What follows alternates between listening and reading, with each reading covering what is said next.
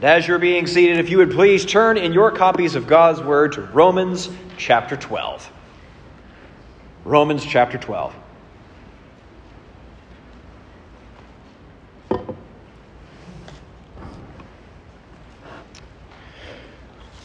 Today we will be finishing up our Christmas series. We've been exploring different aspects of our salvation. We've arrived now here at Romans chapter 12. We'll be reading just 2 verses today. So Romans 12, beginning in verse 1. Paul says, "I appeal to you, therefore, brothers, by the mercies of God, to present your bodies as a living sacrifice, holy and acceptable to God, which is your spiritual worship. Do not be conformed to this world, but be transformed by the renewal of your mind, that by testing you may discern what is the will of God, what is good and acceptable and perfect." This is the word of the Lord. Thanks be to God for his word. Let's go to our God and ask his blessing on our text today. Oh, King Jesus, we thank you for bringing us here to this moment where we can unfold what we see here in your word. So I ask that you would enable our minds to understand and enable our hearts to believe and to obey. We ask all these things in Jesus' name. Amen. Amen. Well, in our Christmas series we've been going through, we've been using Luke chapter 2, verse 11 as something of an outline for how we've been approaching this. So Luke 2, verse 11 says, "For unto you is born this day in the city of David a Savior, who is Christ the Lord." This last phrase, "who is Christ the Lord," is where we're going to finish today. But as you may recall, if you were able to join us for all of our sermon series, as we've looked through each of these, we discovered there was something wonderfully good about each one of these phrases in Luke chapter 2. We looked at "for unto you," and we realized who is the you? Who are we? In a culture that questions identity constantly, we saw from God's word that we are a people made in the image of God. And this mysterious quality to us gives us a tremendous dignity that we owe to all people. But as we saw, this image of God has been marred. We know, like the image of George Washington has been stamped on a coin, but it can be easy to cover that image with dirt and grime and other things to make it harder to see. We saw that's exactly what happened to us in Genesis chapter 3. When humanity sinned, we marred that image. We made it harder to reflect the character and nature of God to a watching world. Which was why it was such a beautiful thing that we could see that the Savior would come and that he would be born as one of us. We weren't able to fix ourselves. We needed someone to be a substitute for us. And we took a look at the mystery of the incarnation of Christ. God somehow containing himself fully 100% God, but being fully 100% man at the same time. How that works, we still don't know. I tried, but we still don't know. It's a mystery. And then we continued on and we found out that this incarnation is not just some myth. But indeed, just as the angel said, that he was born this day. There was a real date on the calendar in a real city where our Savior was born. As opposed to the speakings of the internet that Jesus is just some sort of adaptation to pagan myths, like Jesus is some sort of ripoff of Mithras, who was supposedly also born of a virgin on December 25th. By the way, Mithras was not born on December 25th from a virgin. He was born from a rock as a fully born man. But, so, don't get your ancient history from TikTok, I think is the takeaway from this. We see that Jesus is a real person. He's a real figure. And we saw that was important. It wasn't just the fact that we have a nice story to make us obey. As we found out that Jesus is not, as we heard from our resident theologian, Bavinck, that Jesus is not a good teacher, he's not a founder, but he's the content of Christianity. So he has to exist for Christianity to be real, because we need a Savior, which is what we saw. He was a Savior for us. We could not fix ourselves, but we needed someone to rescue us. And that's exactly what we see here at Christmas. Jesus has come, born as a little baby, lived a fully human life, lived the life that we should have lived, and died the death that we should have died, rose again to ascend into heaven, where he sits at the right hand of the Father, praying for us even now. So now what? This is all the gospel information. But what are you going to do with it? When the tinsel comes down, when the tree gets put away, when all the wrapping paper is gone, and the glitter is finally vacuumed up from the carpet, what are you going to do with Jesus? Is Jesus going to make a difference to you beyond today? Well, that's what we're going to look at now.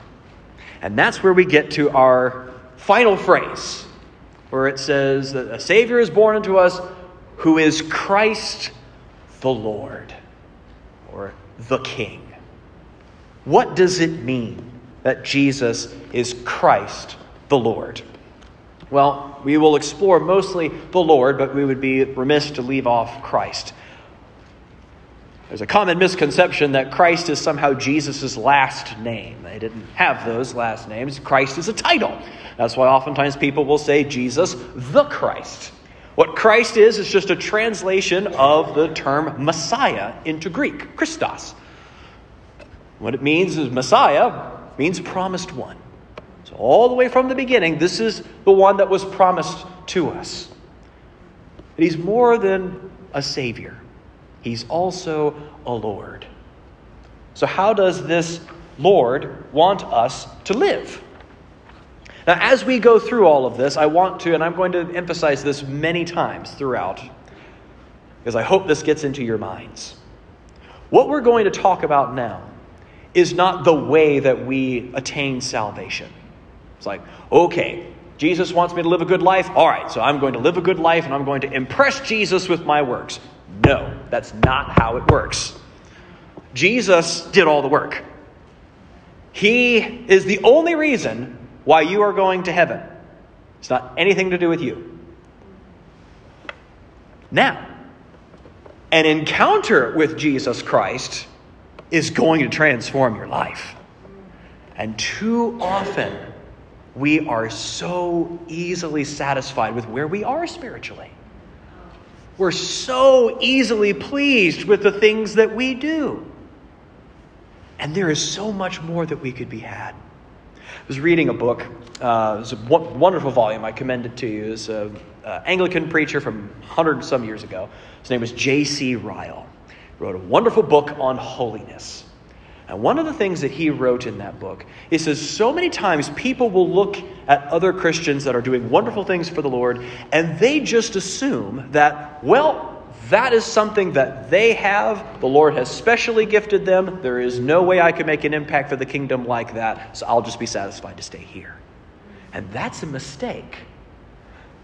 There is nothing special about that Christian in and of themselves. It's not their personality or their raising, but it's their Lord. They've got the same Holy Spirit in them that you do. The question is, are they feeding on Him? Are they taking advantage of the means of grace that Jesus has given to you to transform you and to make you new? So we're going to see how that works. On the back of your bulletin, I've got 2 points pulled out from these 2 verses from Romans 12. Answering the question, well, now what? The first is to live by giving up your life. Live by giving up your life. And then the second is to be conformed into a nonconformist. Being conformed into a nonconformist. Let's take a look at how it is that Paul brings this to us. He begins by saying that I appeal to you, therefore, brothers, or brothers and sisters, it would have meant both, by the mercies of God, to present your bodies as a living sacrifice, holy and acceptable to God, which is your spiritual worship. What is he getting at here? What's the deal about presenting a living sacrifice? Well, first of all, what does the word sacrifice bring to mind? Probably thinking Old Testament, right? The opportunity when the people sinned, they'd bring a lamb or a goat or a pigeon or something that the priest would then kill in front of the person and then offer it up as a burnt offering. What this was meant to do is to say, my sin needs to cause a death. But God's merciful, so instead of killing me, I'm going to offer up this animal in my place. But now, sacrifices are over. You all didn't bring a sheep today with you into church because Jesus has provided that sacrifice. So now what do we do? Now he says that we offer up our bodies as a living sacrifice, something that is given to God.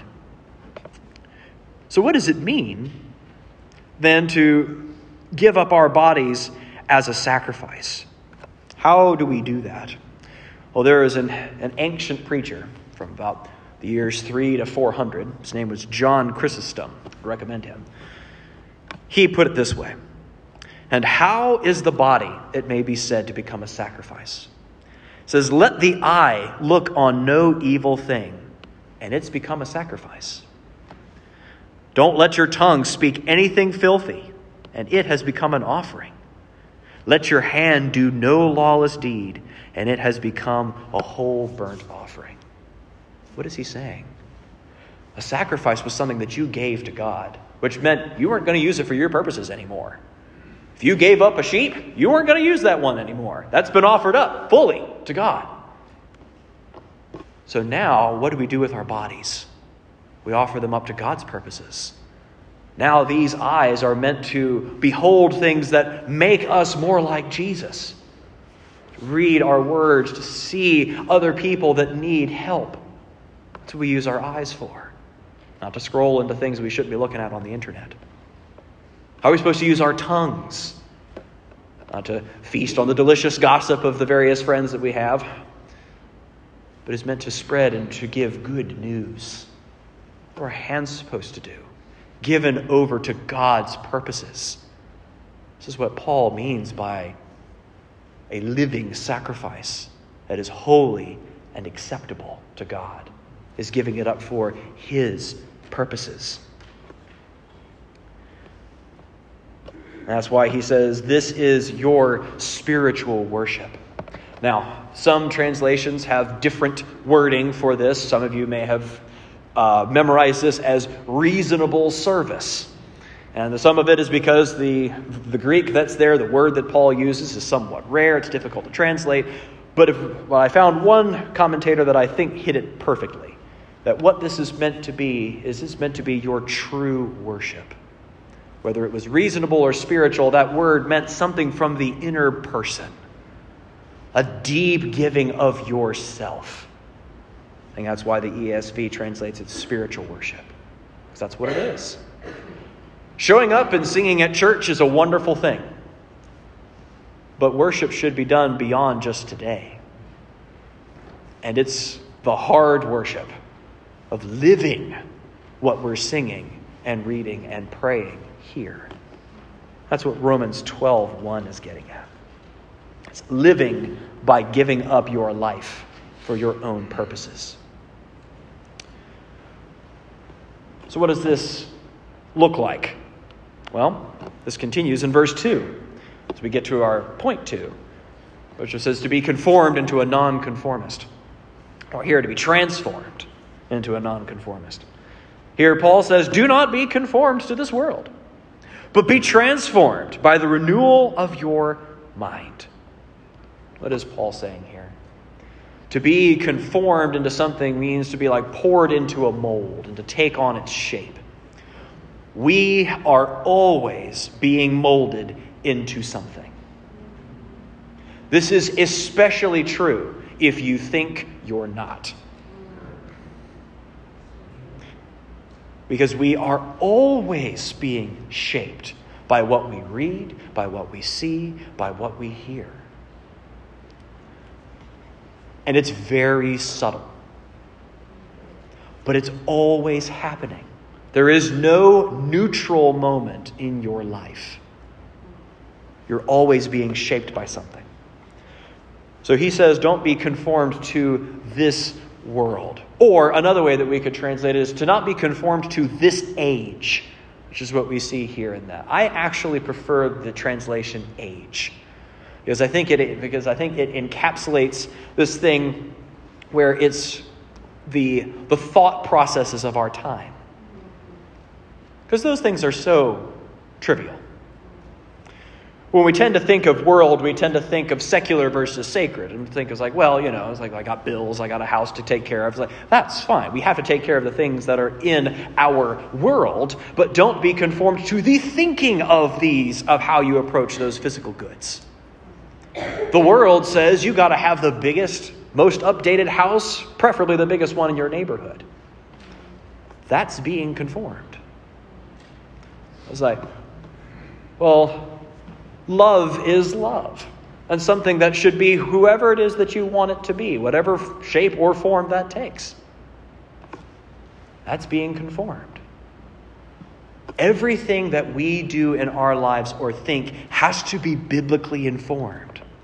So as you are thinking and speaking with your friends or even just in your own mind, and you come across something and you say, oh yes, of course that's true. Ask yourself, where does that come from? Can you pull that out of Scripture? Either directly or by saying it's like, well, it's a logical inference from this verse and this verse that we have that. If you can't do that here from the Scripture, then you're probably incorrect. It's very easy to do. So how does this transforming happen? Notice that it says to be transformed. This isn't something that you can do of your own accord. This is something that is happening to you by the Holy Spirit. He's the one that reveals those things that are in your heart that need to be peeled back. This is being done by the renewal of your mind. Something that happens constantly. How do we renew our mind? It's from here. It's from His Word. It's in prayer. Your mind needs constant renewal. So if we're not moving forward, we're coasting backwards. This is what He calls to us. And if we do that, the second half of this verse, that by testing you may discern what is the will of God, what is good and acceptable and perfect. Would you like to know what the will of God is for you? It's right here. We tend to think that God's will is some sort of cosmic shell game that we got to figure out. And God keeps moving the cups around as to where you're supposed to live, who you're supposed to marry, how you're supposed to retire, all these sorts of things. And we make it far more complicated than it needs to be. Most of the time, we're not told how we're supposed to live our lives 5 years from now. But I do know how we're supposed to live our lives 5 minutes from now. One of being transformed by God's Word. Staying dependent on Him through prayer. Constantly looking to His Word and prayer for His wisdom for our lives. And as one preacher put it, if you are saved, sanctified, Spirit-filled, and willing to suffer, you can do whatever you want. As long as you're in obedience to Jesus. That's what He's looking for. That's what a transformed life is like. And brothers and sisters, this is the expectation. This isn't the exception. This is the expectation that our lives will be transformed. Is it instantaneous? No. Is it always just one constant straight line upwards? No. It's up and down and up and down. I used to say it was like a stock graph, but now they all just go downward. But the general trend is transformation. Because look who you've encountered. How on earth can we say that we have had an encounter with God, the Holy Spirit lives within us, but it makes no discernible difference in our lives? That's crazy talk.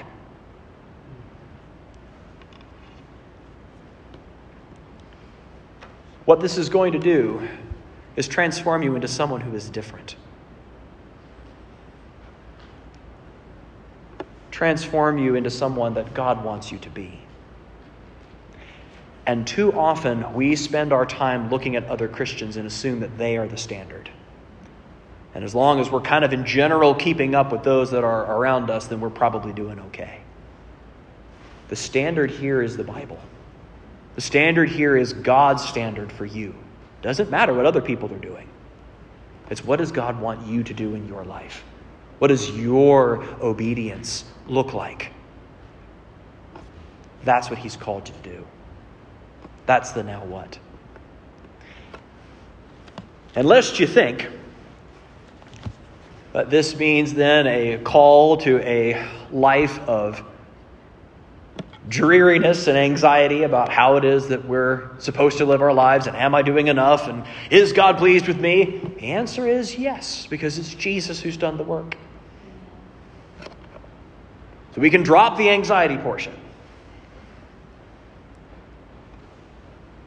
But what we can strive forward to is joy. Have you ever noticed that the happiest people seem to be those that are walking the closest with God? For those of you that know Milt Hurston, that's a man who walks very closely with God. And he's one of the happiest souls that I've ever seen. The life that God is calling you to is not some life of dreariness, but a life of deep joy.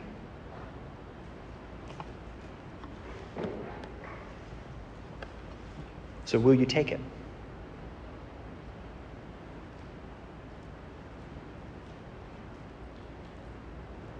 Is this going to be something that is going to become a priority for you in your life? It is a decision every day that you make, and one that's very easy to slip on and to decide, well, I'll work on some sanctification tomorrow. This is a process that, yes, the Holy Spirit is the one who's transforming you, but he is working with you. You actually do have a part to play in the sanctification part of your life.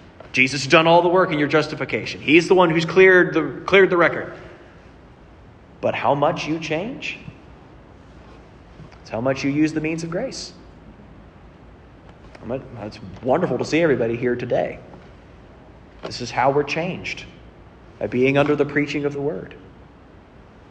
I hope that you spend some time looking into God's Word for you today, to study that and to see how it applies to your life. That's how you're changed. Hope you spend some time in prayer today, because that's how we're changed. We're reminded about how dependent we are on our Lord and Savior.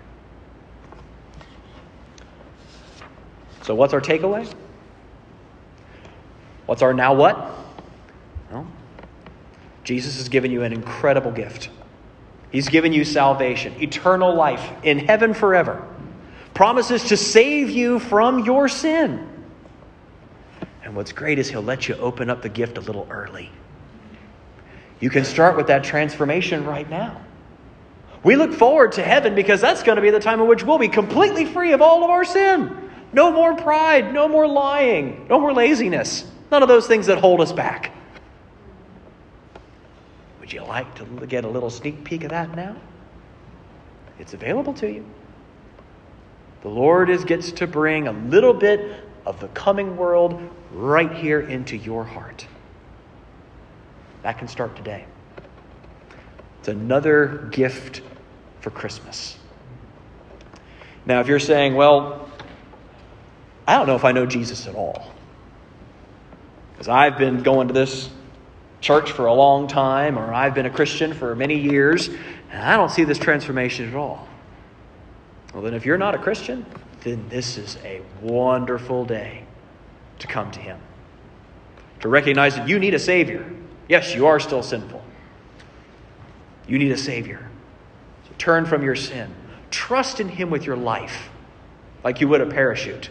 You don't need a co-pilot. Your plane is crashing. You need a parachute. Jump out and rest in the Savior. Turn from your sins and follow after him. And if you need some help with that, nothing would thrill me more than to talk to you after the service. We can get this straightened out.